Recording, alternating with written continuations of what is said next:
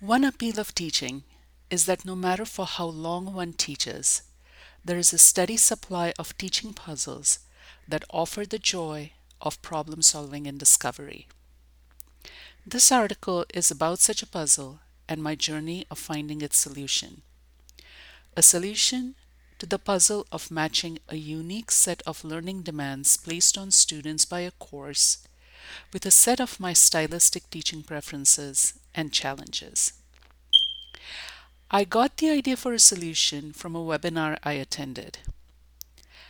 As I was hesitating to put that idea into action, the pandemic compelled me to carry it out.